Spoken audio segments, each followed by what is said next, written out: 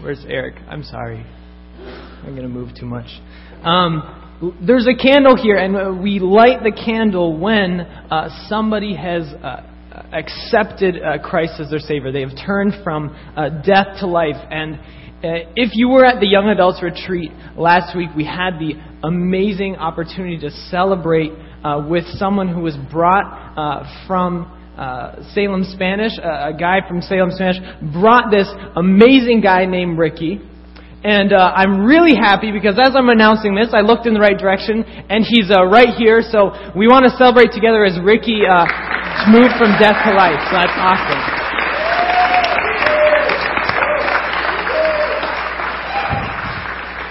It was an awesome time. Also, if you become his friend on Facebook, he has some pretty great videos of people being scared of spiders and other stuff. So great brother in Christ. Also great guy to have on Facebook.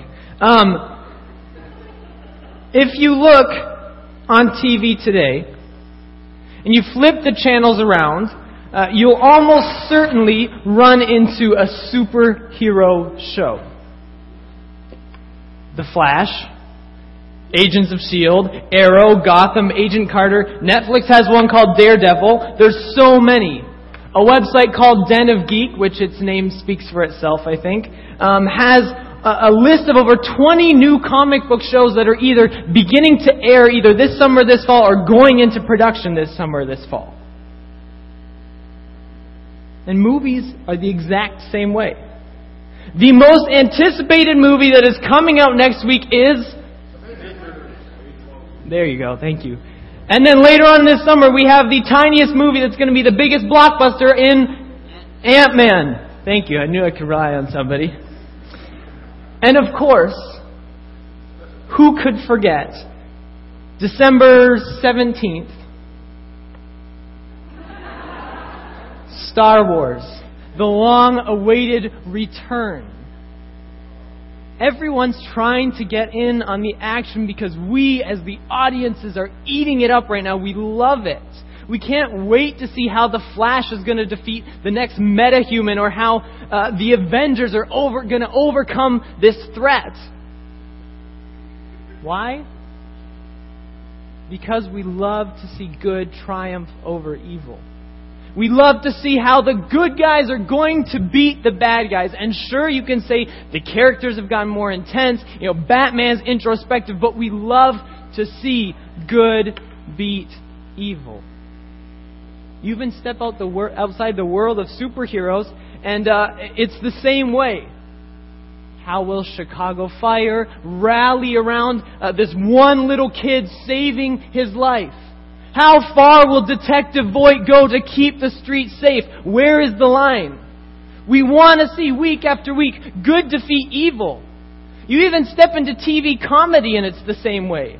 How will this family overcome these relatable, goofy, weird things going on in their life to, at the end of the day, be this close-knit family? We love it. But I think it's more than just good beating evil. It's more than just this desire to see Batman beat Joker. We escape there because we too long for our own lives, for the good to beat the evil. We so long for, at the end of the day, for our family to be right. We escape there because we just want to see the good guy win. After sending our kids to bed for disrespectful, we want to turn on the TV and see this family that's functioning right. We escape to these worlds because it's not true of our own lives. We live broken lives. At the end of the day, if we're all honest, the good does not feel like it overcomes the evil. We go to bed, we wake up in the morning, and it's the same thing. It does not feel like the good is outweighing the bad in our lives. We can't outrun our frustrations. We can't shoot down our doubts. Put the good before the bad. Arrest this sin in our lives that seems to be taking control. It doesn't matter whether or not you are a believer in Christ. We all have those days. We all have those seasons in life when the bad is beating the good. And so far in our series, we have looked and addressed this idea, and we've been unpacking what it means to pursue God, right? It's on your bulletins again. It says pursuit. We've been looking at this idea of holiness. And we've understood that we need to be, even if you're not a believer, pursuing God, beginning to understand. And if you are a believer, growing in relationship with Him. That's what we've looked at in the past 2 weeks. But today we're looking at what happens when that offense, when that pursuit meets the defense. When our lives of holiness don't result in a superhero-like good defeating evil. And in this next chapter of David's life, we're going to see that even though he's just defeated Goliath, that things are not perfect. In fact, he's in a pretty horrible place. So we're going to unpack what it looks like to live and pursue holiness. And understand why, in the midst of times when bad is all we can see, why we must continue to pursue holiness. So if you would, pray with me.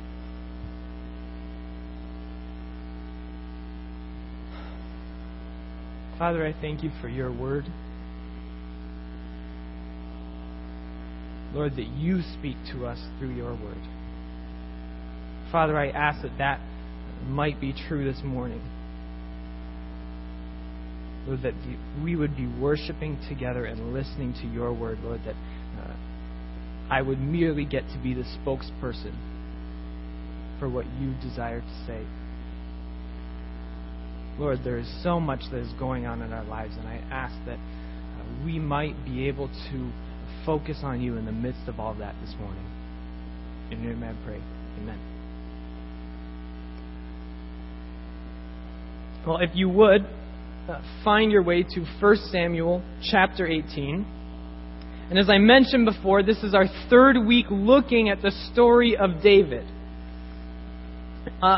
And we are not just trying to get to know this man. We're not just trying to understand. This is just not a study in the person of David, but we're using the story of David to understand better our pursuit of holiness. And so we watched in the first week with Pastor Ralph as David was chosen and anointed by God. And if you were here and you remember, in that first week, simultaneously Saul was rejected by God. And then last week we watched and Josh unpacked this very famous story that's not just a bunch of vegetables, a giant pickle, right? He talked about that last week. Where David beats Goliath. The Philistines attack. And what we saw through that story is that King Saul, through a lack of faith and fear, shrank back from his kingly duties. Meanwhile, David stepped up to the plate and through faith defeated Goliath, furthering his place as a leader. And so we have watched as they individually head in opposite directions, right? Last week we saw so clearly how Saul went away from God. Meanwhile, David steps out in faith and heads towards God. And so what we see this week is that those two paths meet. So we pick up today in the end of chapter 17. We're back at that battlefield, if you can imagine it again. In the distance we see Israelite soldiers chasing after the retreating Philistines. Off in the distance here we see Goliath dead. It's gruesome because he's missing a head. And then walking before us is David holding the head of this dead giant. And he approaches the tent of Saul and they meet. And Saul sees this lowly shepherd boy barely able to fight. And he knows that this man is more than just a shepherd. He is a leader. And so what we find is that Saul puts him in charge of many of his men. He makes him a commander in the army. And in the end of chapter 17, moving into chapter 18, David turns away from Saul and is immediately met by Jonathan.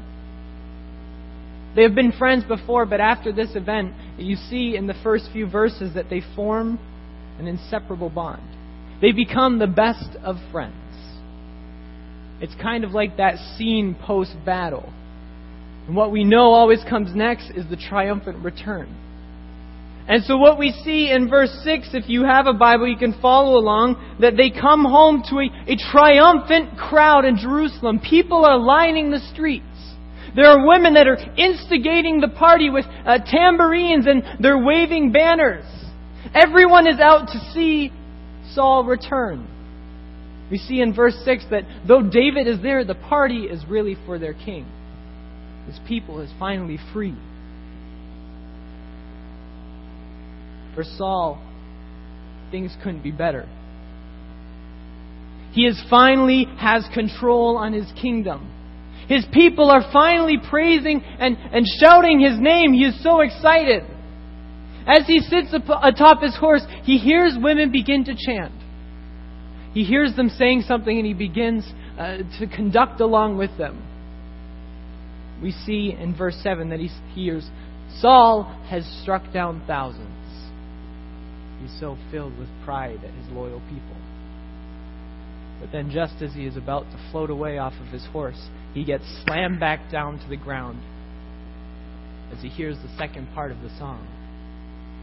David has killed his 10 of thousands. This is not a loyal people anymore as he looks out over the crowd. This is a disloyal people. And they're willing to follow a new leader. And then he looks ahead and he sees David standing with Jonathan walking along. This wide-eyed boy taking in all this attention that he's receiving. This boy is not a leader. He's not a loyal servant. He is a threat. Saul's heart is gripped with jealous anger, and he turns in verse 8 and he says, they have ascribed to David 10,000s, and to me they have ascribed thousands. What more can he have but the kingdom? From this moment on, Saul's heart is gripped with a jealous anger. He will do anything to hold on to his rule. This is his throne, his people, and this boy will not get in his way. David, on the other hand, barely changes. You would think that with cutting off the head of a giant that he would live a life of ease, but what we find in verse 10 is that he's back in his day job, playing the harp in Saul's house. You see, he was there to play any time that Saul was filled with this harmful spirit of rage. But what we see is that this first day back from battle, he was failing at his job. It says in verse 10, and he, Saul, raved within his house while David was playing the lyre as he did day by day.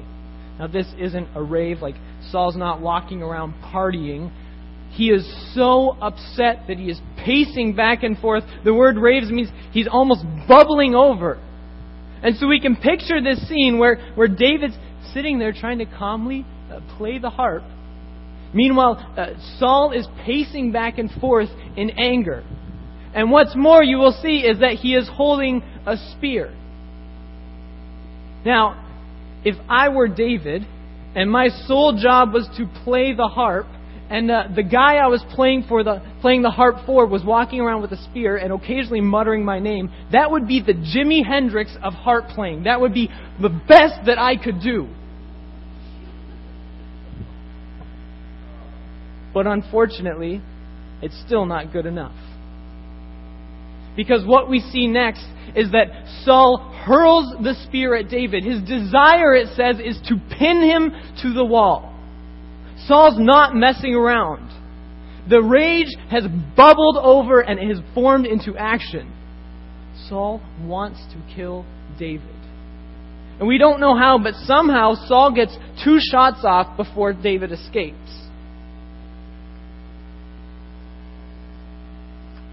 Saul is so filled with fury that we would expect the next verses to give us an insight into David's fear.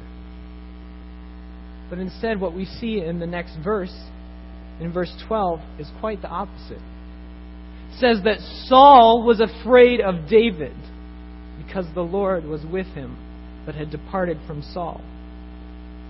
Despite being filled with rage, he's thinking clearly enough to see that God is not with him, but with this boy David.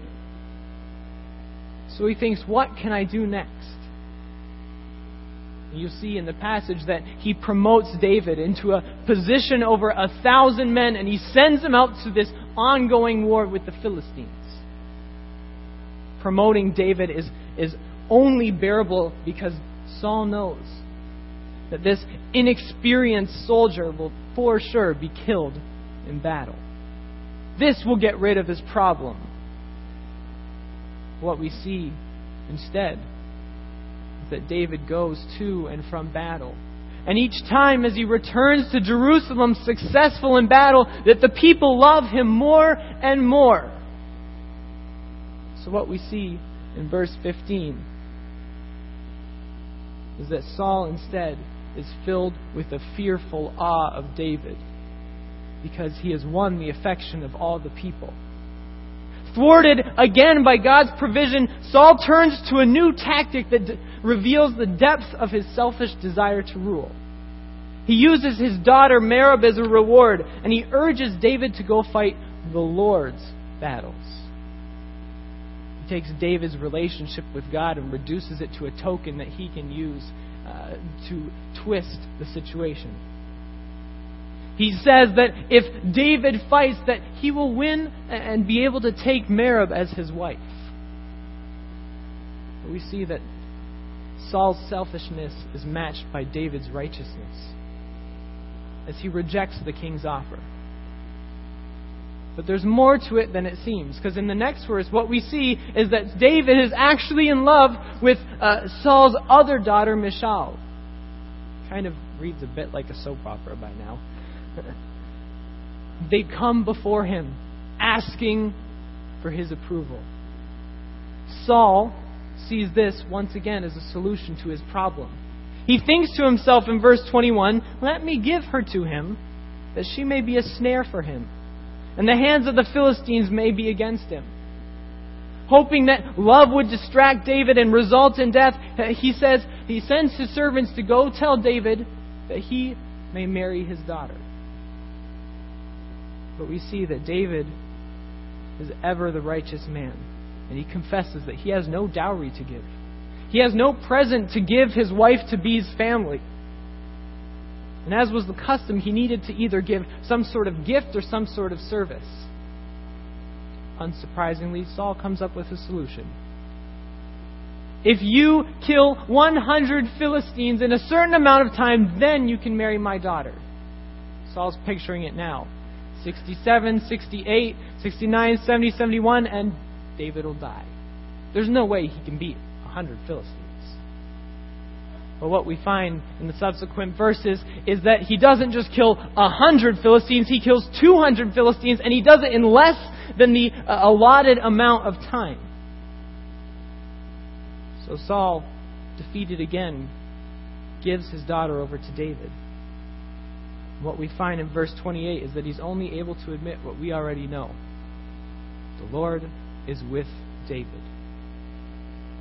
And with David being loved and embraced by all of the people, by Saul's army, by his own son Jonathan and his daughter Michal, we see that Saul takes his hatred to a new level. He gathers Jonathan and his servants together and he says, "I want to kill David," in chapter 19, verse 1. And basically says, if you have the opportunity, do not hesitate. Take his life. Saul has moved to an all-out, murderous desire to kill David. But what we find in chapter 19 is 4 different scenes. 4 different scenes where David's life is threatened. The first comes after Saul's delusional announcement. Saul's son Jonathan takes him aside. He's like, whoa, Dad, let's think this through a minute. David fights for you. He plays the harp like an angel for you and calms you down. He does all these things for you. There's no reason to kill him.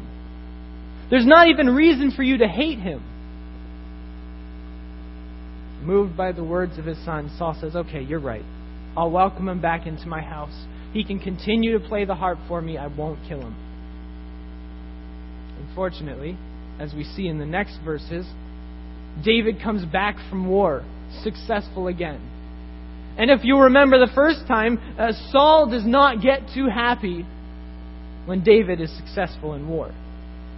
So as David's back there playing the majestic harp, we find again that Saul is raving back and forth, angrily, bubbling over with rage. And again, he tries to pin David to the wall. And David somehow escapes. We assume that he had quick reflexes or something, because this is the third time that Saul has missed. Wise from the first time, David doesn't stick around and he escapes to his home. It says in verse 10. He escapes that night. We see that Saul is undeterred. He sends messengers to David's house. And they're outside waiting for him to come and appear the next morning so that they can kill him. No, it is her husband, Michal, sees only one solution. He needs to escape. So she lowers him out of the window, and their house would have been built into the outer wall of Jerusalem, so that in being lowered out of the window, he was free to escape anywhere he wanted. With David gone, she grabs a household idol and she sticks it in his bed like a child escaping and covers it with some goat's hair and hopes that it looks enough like David. In the morning, the guards are confused. Why has David not come out? Where is he? So they knock on the door. Innocently, she answers the door. He's sick. Go tell Saul. Go tell my father. Saul obviously is not impressed. And so he again sends the messengers back and demands that they bring the supposedly sick David to him. When the messengers go to pick him up, they see that it is not David at all. And they're furious. They take Michal with them back to Saul's court. In order to protect her own skin, she lies to her own father, saying that David threatened her, that if he didn't let her go, that he would kill her. David, meanwhile, is safely 30 miles away with the prophet Samuel, you'll see in verse 18. He's there at Ramah where Samuel is training other prophets. And he thinks here he will be safe. But Saul is so focused on holding on to this rule and destroying David that he sends messengers out of Jerusalem 30 miles away just to bring David back. So what we see in the next verses is this last attempt on David's life. As the messengers go, the Lord intervenes. And as they get close, they begin to prophesy alongside other prophets. So God takes them from murderers and makes them proclaimers of truth. Saul thinks it must be a fluke, so he sends a second group. And again, the same thing. When he sends the third group, I'm sure Samuel's thinking, really, dude, again? You're going to go against God again? And of course, this third group begins prophesying. But Saul is so focused on killing David, on retaining his rule, that he himself goes. And what we see in the final verses of our passage is that God will not be matched. And Saul begins prophesying, but more than that, in our final verse, we are painted with this somewhat crazy and disturbing image, where Saul is not just prophesying, but he is laying out only with his undergarments on the ground in the hot sun. It says he was there day and night.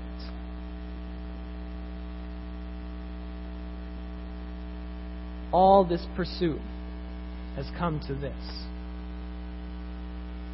Throughout the entire passage, Saul's sole purpose has been to retain his throne.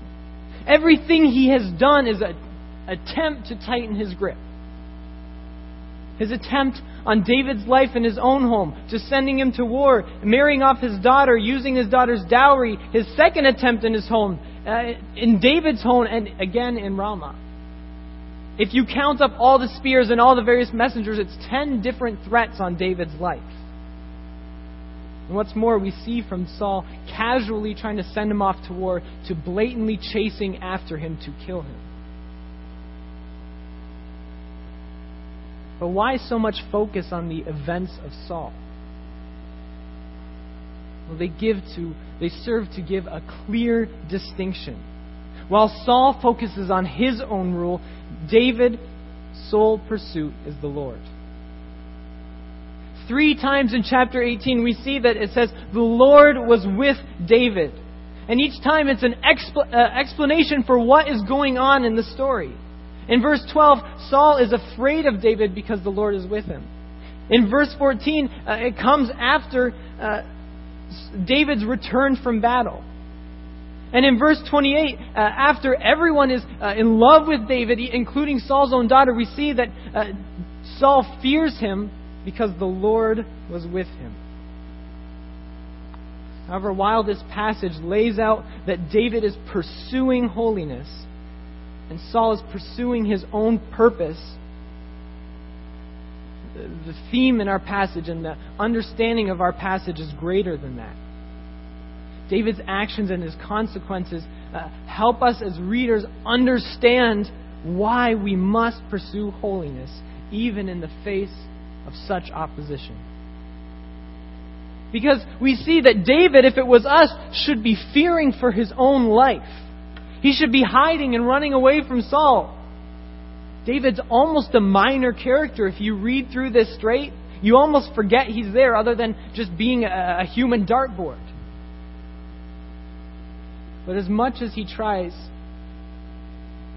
we see that the Lord is with David.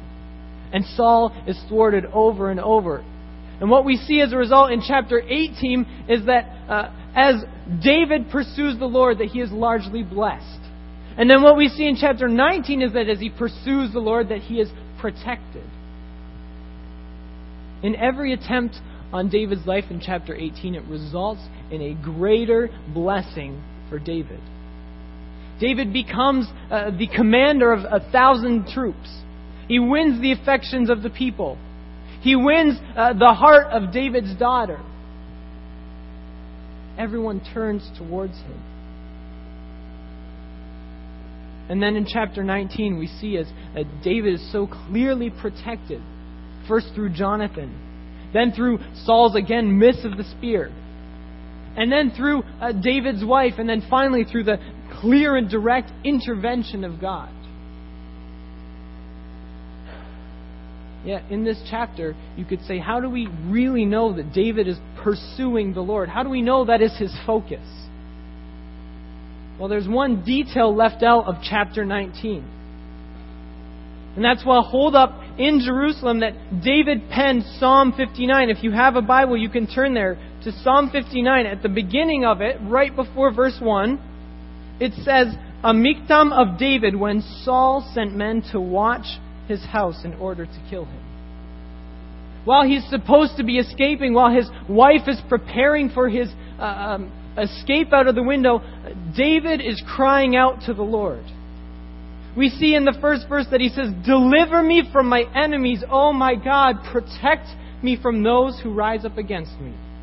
Deliver me from those who work evil and save me from bloodthirsty men. And then he closes in verses 16 and 17 saying this, but I will sing of your strength. I will sing aloud of your steadfast love in the morning, for you have been to me a fortress and a refuge in the day of my distress. O my strength, I will sing praises to you, for you, O God, are my fortress, the God who shows me steadfast love. He says that the Lord has been his fortress even after his life has been threatened over and over. David relies completely on the Lord. His sole pursuit is the Lord, even in the midst of such adversity. And when we look at this passage and we see David's example, it is clear that what God would have us do as well. David pursued the Lord in the midst of all of this. So too are we to pursue the Lord. So too are we to live lives of holiness. Even if we're turning on the TV at the end of the day feeling like the bad is defeating the good. Even if you don't feel like the superhero that you wish you were. David himself admits that it's not easy. In Psalm 59, he asks for deliverance from the Lord. He gets that he's in a tough spot, but he does not take his eyes off of the Lord for a second. And that's what we need to get. In these tough times, we cannot lose sight of the Lord. We need to constantly pursue Him and only Him. For those of us who are believers, we really shouldn't be surprised that we're going through these hard times. 1 Peter 4:12 says, "Do not be surprised at the fiery trial when it comes upon you to test you as though something strange were happening to you."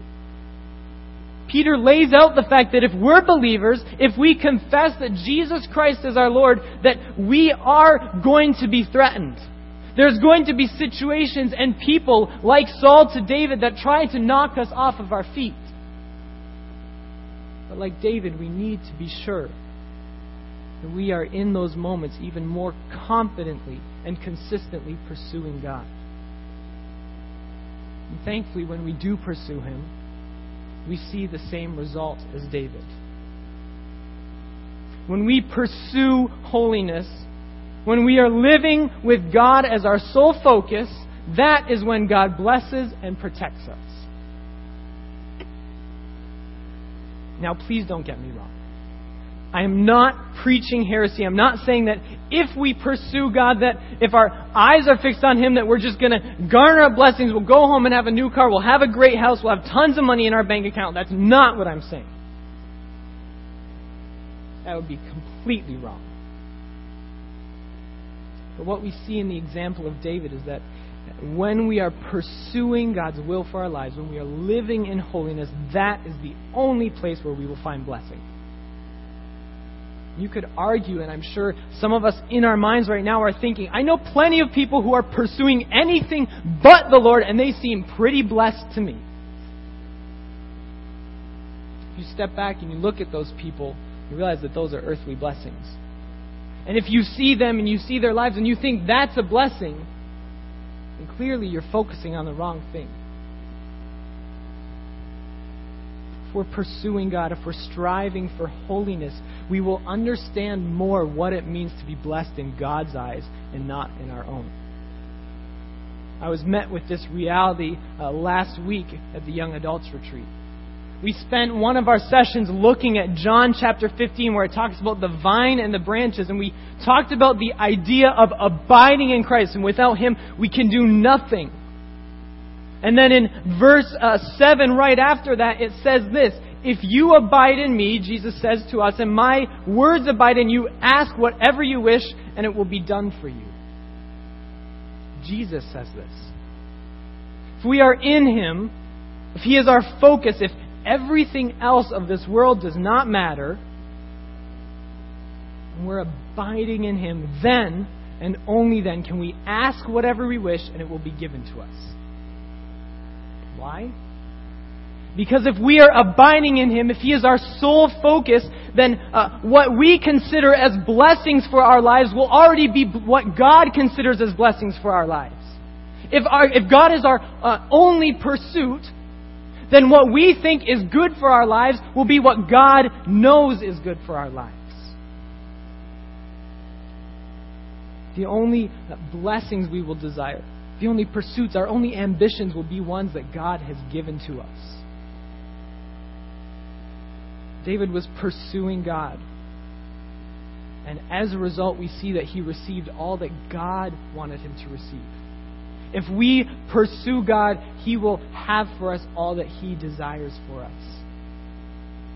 And we see the same thing when we are living in holiness, that we are also protected in the same way.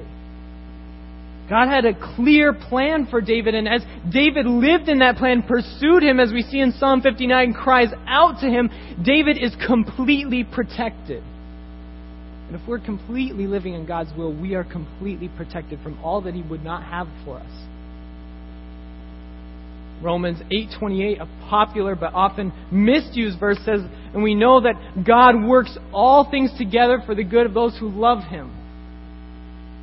When we're pursuing Him, it will eventually turn out for our ultimate good. Because our ultimate good and not what we want is what He wants. That's not to say that everything will be good. We all know that's not true. But it will work out. When we pursue holiness, we need to make sure that it is our entire focus, because it's only there, only when we are completely desiring God, that we will be blessed and we will be protected. And I'll be honest, this sounds great. Even writing it, it's easy to get carried away with these thoughts of God's blessing and promise. If I just pursue Him, I read my Bible enough, it's going to be great. But we all know that right now, even in this room, that is not the case at all. There's so many of us that are facing things that are horrible. You have health concerns that are not going away. You may even leave this room and you're saying, I get this blessing and protection thing, but when I go home, that fight with my wife, that fight with my husband is not resolved. How do you say this is going on?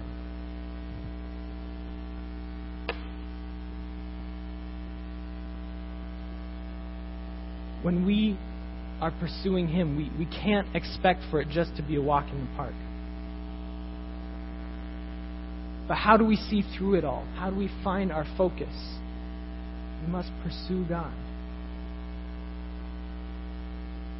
But there's an encouraging thing in this. Even though you say, I don't know if I can do this, I don't know if I can keep my eyes on Him, you don't understand what's weighing in on top of me. Look back at Romans 8:28.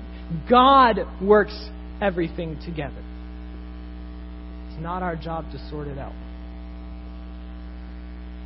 It's not our job to try to solve these problems. God works all things for good. The only job that He has given us is to pursue Him.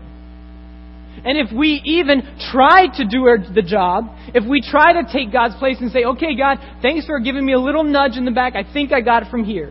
Thanks for jump-starting my car. Now I can drive. That's when we start down the path that Saul took. That's when we start heading the other direction and saying, this is my life, my rule, my throne. It is not our job to figure it all out. It is our job to pursue God in all that we do. We cannot lose focus on the only one who is able to bring us through it all. David's life was threatened 10 times. Yet what we see in the beginning of this passage is that in each he was blessed all the more. And then what we see in chapter 19 is that he was protected. We aren't called to try to save our own lives. We are called in the midst of the toughest times, in the midst of seasons that seem horrible, we are called to pursue God. We know that as we pursue Him and live in His will for our life, that there He will bless us in a way more than we could ever imagine. In a way that only He knows. And that He will protect us all along the way. I don't think they're in our bulletins this week, but we were given at the beginning of these series cards that say, what will be your pursuit? See, when we pursue, we need to go after it. We can't expect to get through these times. We can't expect to live in what God has for us by just sitting here. What will you do? Are you saying your focus? Are you getting into God's Word?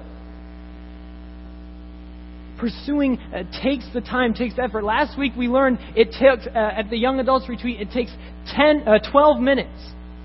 12 minutes a day to accomplish reading the Bible in a year. Do you have 12 minutes a day to focus your heart? Do you shower every day? Do not raise your hands for that. If you shower, mine are like 10 minutes. That is like 8 minutes when you're not body soaping up, when you're just sitting there, that you can cry out to the Lord, Lord, I need to pursue you. How many of us commute on a daily basis? I just talked with a friend this week, and he says he has 40 minutes in the car each way. Can you imagine if you spent 20 minutes talking with your Lord, the giver of life? And lastly, we do not walk in this alone. We're going to look at David and Jonathan next week. But so many of us think that as we pursue that we do this on our own. You need someone alongside of you.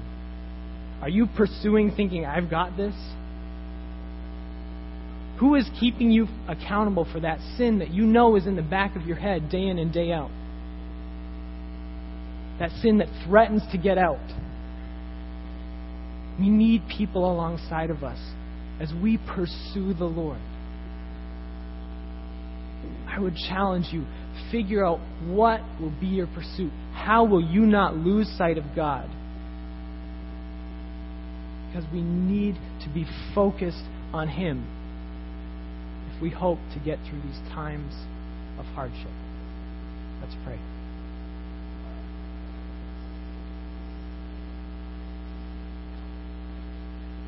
Oh, Father, we so frequently, we so often take our eyes off of You. We think that this is our own rule. We think this is our own life. And yet, Lord, it is so clear that You have called us to pursue You and that You have so much for us in return. Father, I ask that Your will for our lives would be our only pursuit, that we would grow closer to You, and that we would see as You keep us through all of these times in our life. Father, help us to walk together in holiness. In Your name I pray. Amen.